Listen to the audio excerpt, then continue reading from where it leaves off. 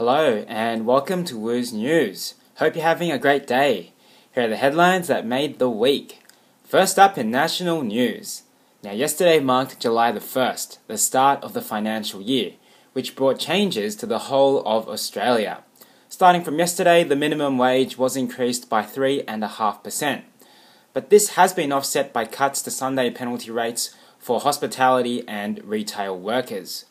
Online retailers will now have to pay GST, and most foods sold in stores will have country of origin labelling, with an indication bar showing what percentage is Australian produce. Families can expect some relief with the new childcare subsidy kicking in, and power prices being scheduled to fall. In customs, glasses will not be allowed in passport photos, and inorganic powders will be restricted at the airport. Queensland and Western Australia have banned plastic bags, and both Coles and Woolworths have also done so in New South Wales. Next up in world news. Last Thursday, local time, 5 people have been shot dead at the Maryland newspaper office, Capital Gazette. The gunman, 38-year-old Jared Ramos, had a long-running feud with the company, which he had sued for defamation about an article of him harassing a woman on Facebook. Ramos subsequently lost his case, but exacted his revenge last week, hunting for victims with a shotgun, smoke bombs, and flashbang grenades, causing 170 people to be evacuated.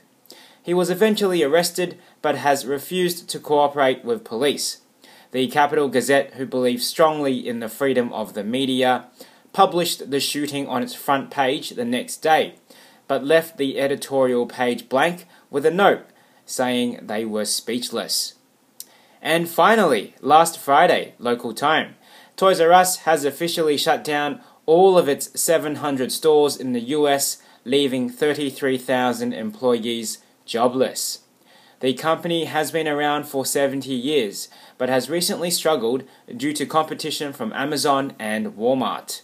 Toys R Us has already shut in the UK and will follow suit in Europe and Australia.